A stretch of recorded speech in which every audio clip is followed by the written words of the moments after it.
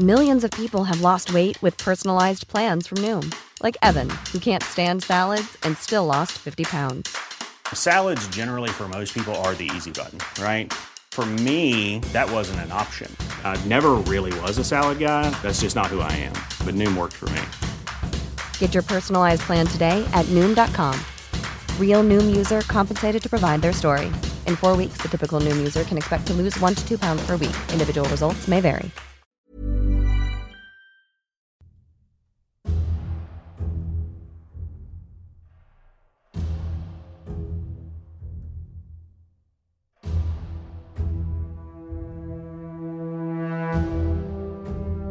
Hello and welcome to A History of Europe, Key Battles podcast. This is the second of 4 parts on the Crimean War.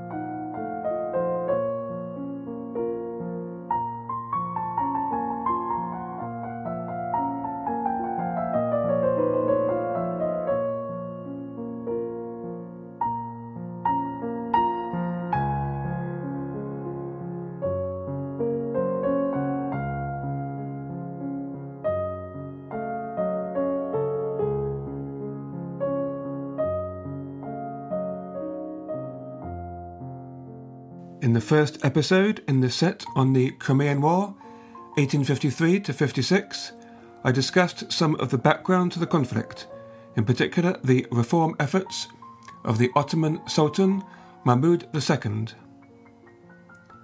Mahmud was, in many ways, an enlightened ruler and reformer who did everything within his power to modernise his creaking empire. But he took over at a difficult time and was unfortunate to preside over the loss of his navy, of southern Greece and of several other Ottoman territories. And on top of that he had to contend with the highly independent-minded governor in Cairo, Mehmet Ali. As a reward for his interventions on behalf of the Sultan in Arabia and Greece, Mehmet Ali expected to be given control of the province of Syria. The Sultan offered him instead the island of Crete, but he rejected it, aware that the costs of keeping order there would be a drain on his finances. Mehmet Ali then went into discussions with the French about joint operations against Tripoli, Tunis and Algeria, but King Charles X of France decided in the end to go on his own, and a French army occupied Algeria in 1830. The year after, 1831, Mehmet Ali, therefore still intent on expansion, launched land and sea campaigns against Syria. The region offered an excellent source of manpower and natural resources such as iron, wood and coal, as well as an opportunity to expand his tax base. The city of Damascus also acted as a hub of pilgrimage and trade routes. Commanding a revitalized Egyptian army, his son Ibrahim routed the Ottoman forces, seized Gaza, Jerusalem, and after a short siege, Acre. He then swept north to Damascus and Aleppo, and then went on to Anatolia, where he began to even threat the Ottoman capital, Istanbul. Not far short of complete panic, the Sultan sent for an urgent plea to London for aid. The British Foreign Secretary, Lord Palmerston, declined to help, so Mahmud had little choice but to call on his old enemy, Russia.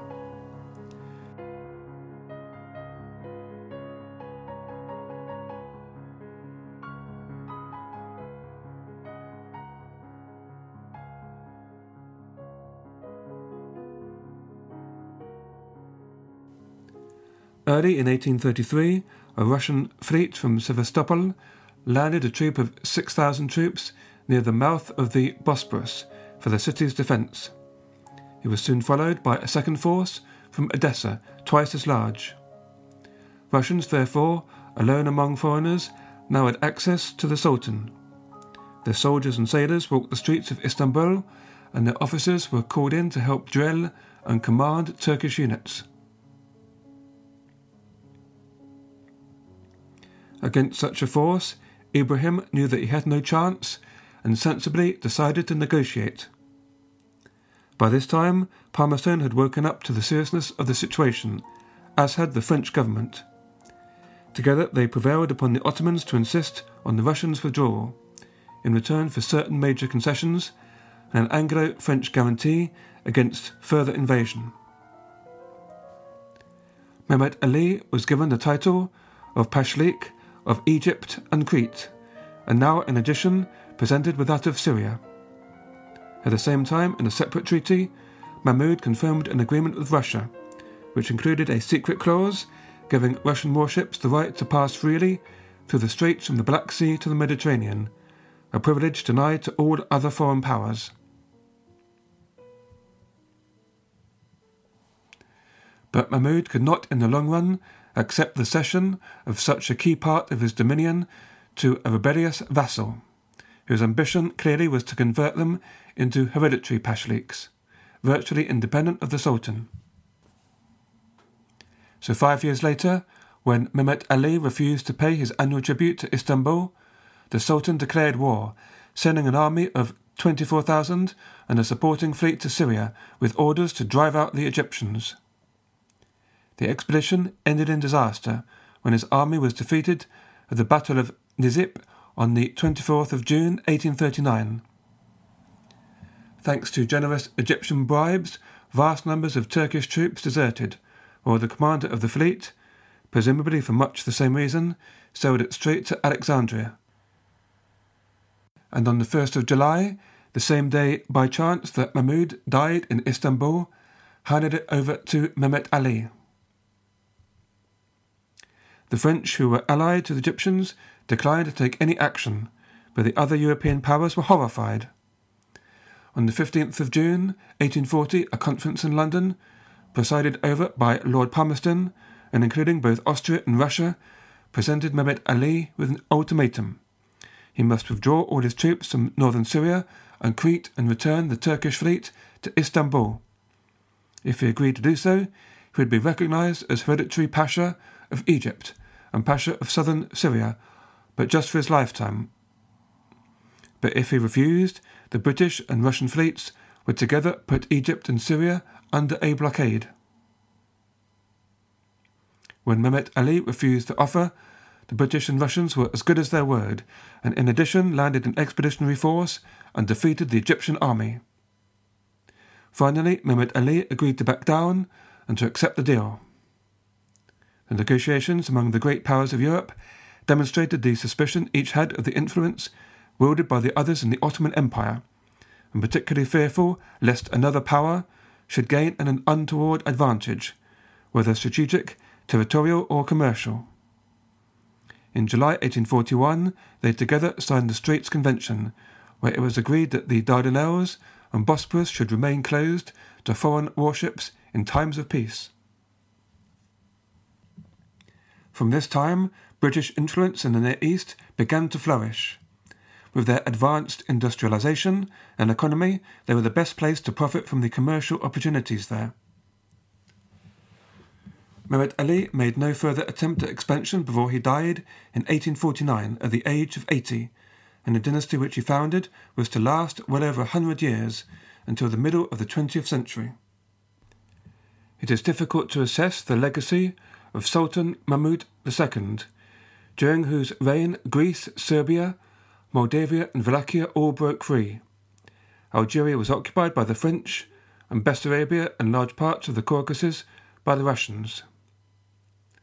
Lord Kinross describes him as one of the greatest of sultans. In his book, The Ottoman Centuries, he writes, quote, "Unlike his great predecessors, he was no military leader, and the Ottoman Empire consistently shrank under his rule. But internally, thanks to his ability as a ruler and his foresight as a planner, it had begun perceptibly to rise from its decline, breaking the shackles of a rigid, reactionary order to move slowly ahead in the direction of a modernized, liberalized state." End quote. One size fits all seems like a good idea for clothes until you try them on. Same goes for healthcare. That's why United Healthcare offers flexible, budget-friendly coverage for medical, vision, dental, and more. Learn more at uh1.com. Burrow is a furniture company known for timeless design and thoughtful construction, and free shipping, and that extends to their outdoor collection. Their outdoor furniture is built to withstand the elements, featuring rust-proof stainless steel hardware, weather-ready teak, and quick-dry foam cushions. For Memorial Day, get 15% off your Burrow purchase at burrow.com/acast, and up to 25% off outdoor. That's up to 25% off outdoor furniture at burrow.com/acast.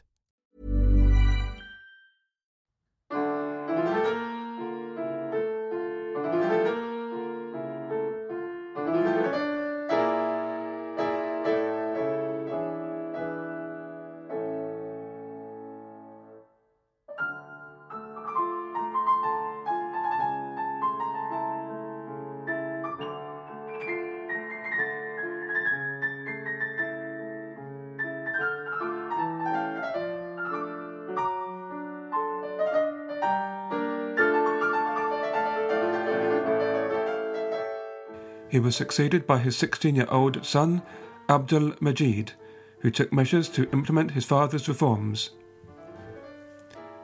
With the promulgation of the so-called Edict of Gülhane, he calculated on demonstrating to the European powers the sincerity of Ottoman efforts to modernize their state and their capacity to participate on equal terms, and at the same time to show a willingness to address concerns about the welfare of the Sultan's non-Muslim subjects. Within the Edict of Gülhane was an emphasis on the rule of law instead of personal arbitrary decision-making, but its application was very uneven across the empire. Various factors bedeviled the implementation of the reforms: instinctive resistance to change from above, lack of money and trained personnel, an underdeveloped infrastructure, and a largely illiterate population. Caroline Finkel, in her book Osman's Dream, writes, quote, "The promise of equality for all before the law was not one to be easily assimilated in Ottoman society, since Islam enshrines three significant inequalities: those of believer and unbeliever, master and slave, male and female," end quote. And she points to the problems in particular of charging a common tax regardless of religion, where beforehand Muslims and non-Muslims were subject to different tax systems. Virginia Axan, in her book Ottoman War 1700 to 1870, describes the period of Tanzimat, or reform, as one of immense upheaval, as the Muslim population found their privileged status in society undermined by new laws concerning equality, on top of economic challenges posed by the empire opening up to the global economy. The reforms and reaction against them are indicative of the long struggle of an Ottoman Muslim dynasty and its bureaucracy to join the nations of Europe on its own terms. From the point of view of Moscow and Tsar Nicholas I, the propping up of the Sultan's power was most likely not seen as a permanent solution. The key was finding arrangements with one or two of the other great powers on how to divide up the spoils at a time when the empire finally collapsed. The election of a Conservative government, headed by Sir Robert Peel in 1841 in London, known to be less hostile to the Russians than the previous Whig administration, gave Nicholas hope of bringing the British round to his partition plans. In 1844, he made a sudden arrival in London which surprised everyone. His impromptu visit was one of many signs of a growing rashness in his behaviour. After 18 years on the throne, he had begun to lose those qualities which had characterised his early rule: caution, conservatism and reserve, and he became inclined to impulsive behaviour. When in London, he argued that the time had come for the European powers to step in and to partition up the Turkish territories to avoid a chaotic scramble over their division. Robert Peel and his foreign minister, Lord Aberdeen, hinted that they were ready to go ahead with such a plan, but only when the need arose, and they did not see that yet. The Tsar left England with the false impression that the British had essentially agreed with him to start work on the partitioning of the Ottoman Empire. The British government, however, felt that they had made no such commitment, and that their conversations with the Tsar were no more than an exchange of opinions, and certainly not anything binding in a formal sense. And so seeds of miscomprehension had been sown which were to lead, within a decade, to major hostilities. The Tsar's visit did nothing to dispel the British distrust of Russia that had been building for decades, both in government and among the public. Nicholas's brutal suppression of a Polish rebellion in 1830 had outraged public opinion in Western Europe and dealt his reputation a blow from which it never recovered. Then, in the year 1848, when revolutions broke out across Europe, Nicholas actively worked to suppress the uprisings across Central and Eastern Europe.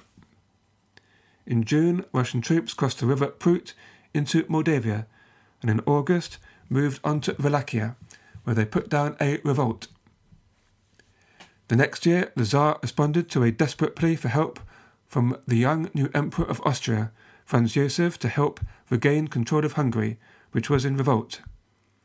Under military pressure from both a massive Russian army and a revived Austrian force, the Hungarian rebels capitulated. These actions cemented Nicholas's image as a reactionary and brutal autocrat in the eyes of many in the West. They read about the Tsar's dreaded secret police, the Third Section, about the prevalence still of serfdom in Russia and how industrial development there was negligible. In short, Russia was seen as a country with a primitive economic and financial system, yet it was still feared on account of its imperial ambitions and its military potential. The various revolutions which swept Europe in 1848 are described in a previous podcast. In the late spring and early summer of that year, regimes were falling like dominoes, or where rulers survived forced into implementing widespread reform in the face of popular uprisings. As the year progressed, however, the various governments recovered their nerve and initiative and pushed back the revolutionary wave. In many cases, they were able to revert to a situation similar to beforehand and to get away with very moderate reform. But none could go back exactly to the way things were before the revolutions, and each looked to new methods to assert their authority. All of them recognized the need to focus on the economic distress which had been at the root of the revolutions, so each focused on economic development. In Spain and Piedmont, for example, new ministries were created for commerce, education and public works. Restored princely regimes in the German states borrowed heavily to build railways, bridges, canals and schools. Everywhere on the continent, the state took over the central direction of railway building, the major source of the economic boom of the 1850s. Press censorship shifted from the ineffective pre-revolutionary attempt to stop articles being published to surveillance of those who wrote them, together with an increasing willingness of governments to use the press for their own propaganda. Europe after 1848 was thus not the same as the one of the Vienna settlement of 1815. After a lengthy period in which the great powers had worked together to maintain the status quo, the year 1850 inaugurated 2 decades of rapid change and violent upheaval on the international scene. The most successful rulers realized that the preservation of order and stability required radical measures to co-opt the masses into the support of the state. They also saw that nationalism was becoming increasingly powerful and determined to exploit it for their own purposes.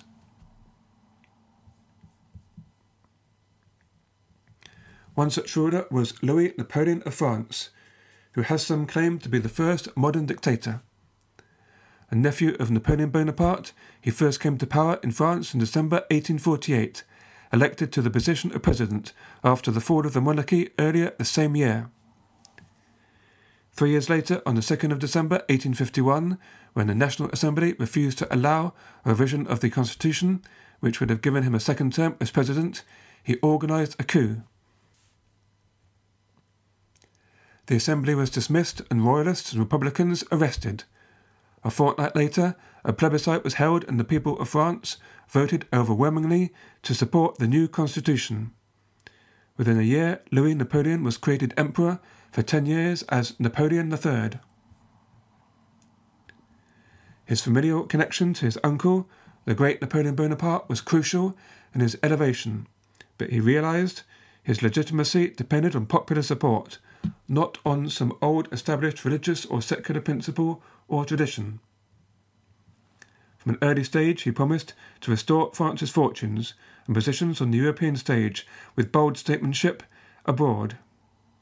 He invested heavily in economic development and encouraged the creation of new banks, which helped finance a boom in railway construction during the 1850s. This stimulated the iron, steel and engineering industries, and the emperor also embarked on a major programme of public works. The regime was bolstered in 1854 by a huge increase in the police force, tenfold in Paris. The number of police commissioners was doubled, and the rural gendarmerie, 14,000 strong, was strengthened to about 25,000 officers. The police hounded opponents of the regime and imprisoned those who dared to publish attacks on it. Above all, the army became a central bulwark of the regime, its pay, prestige and conditions raised. As well as playing to the Bonapartist tradition, Napoleon III relied heavily for his political support on the French Catholic Church, which had seen itself threatened by the revolutionary outbreak of 1848. An opportunity for him to brandish his credentials with the Church and at the same time restore French glory and prestige was presented by the events in the Ottoman Empire and the competition among great powers for influence there. As described in the previous episode, he sought to gain Catholic support by backing the claims of Catholic monks against those of the Orthodox religion to access to the Church of the Holy Sepulchre in Jerusalem against those of Orthodox monks backed by Moscow. The issue quickly became a proxy for the rival ambitions of the two powers in the Middle East, where Napoleon III was keen to clear the way across the Isthmus of Suez, still nominally under Ottoman control. Sultan Abdul Majid, faced with these rival claims, was not sure the best action to take. The Russian ambassador in Istanbul, Alexander Menshikov, took a particularly aggressive stance towards the Ottoman government.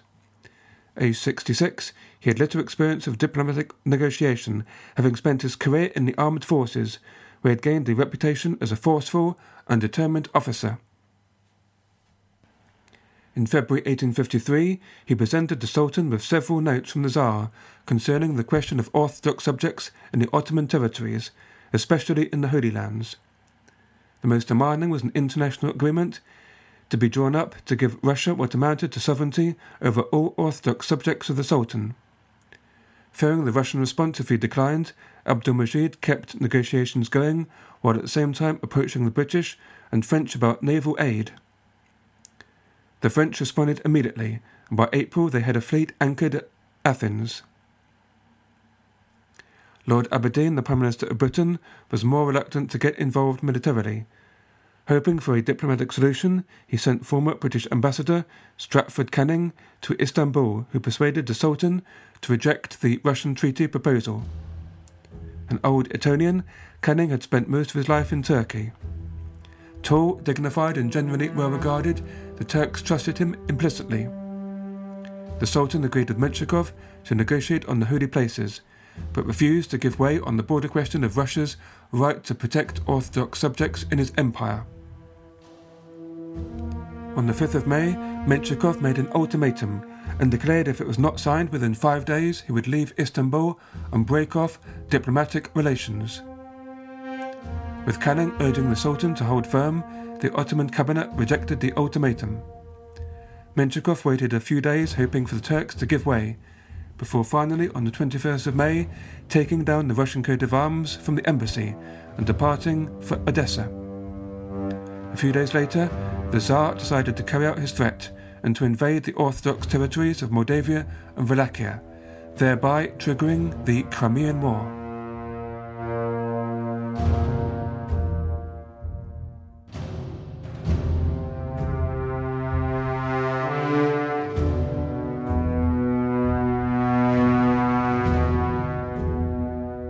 My name is Carl Rylett, and you've been listening to a History of Europe Key Battles podcast.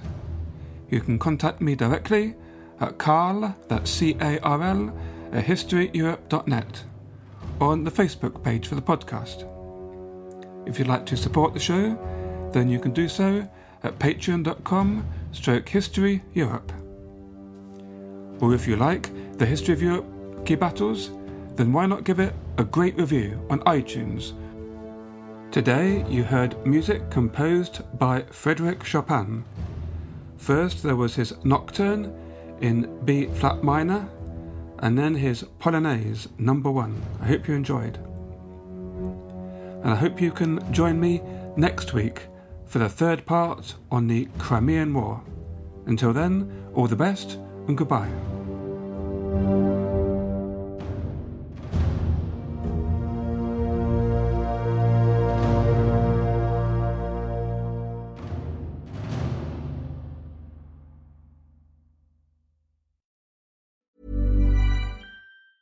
Mom deserves the best, and there's no better place to shop for Mother's Day than Whole Foods Market. They're your destination for unbeatable savings, from premium gifts to show-stopping flowers and irresistible desserts. Start by saving 33% with Prime on all body care and candles. Then get a 15-stem bunch of tulips for just $9.99 each with Prime. Round out Mom's menu with festive rosé, irresistible berry chantilly cake, and more special treats. Come celebrate Mother's Day at Whole Foods Market.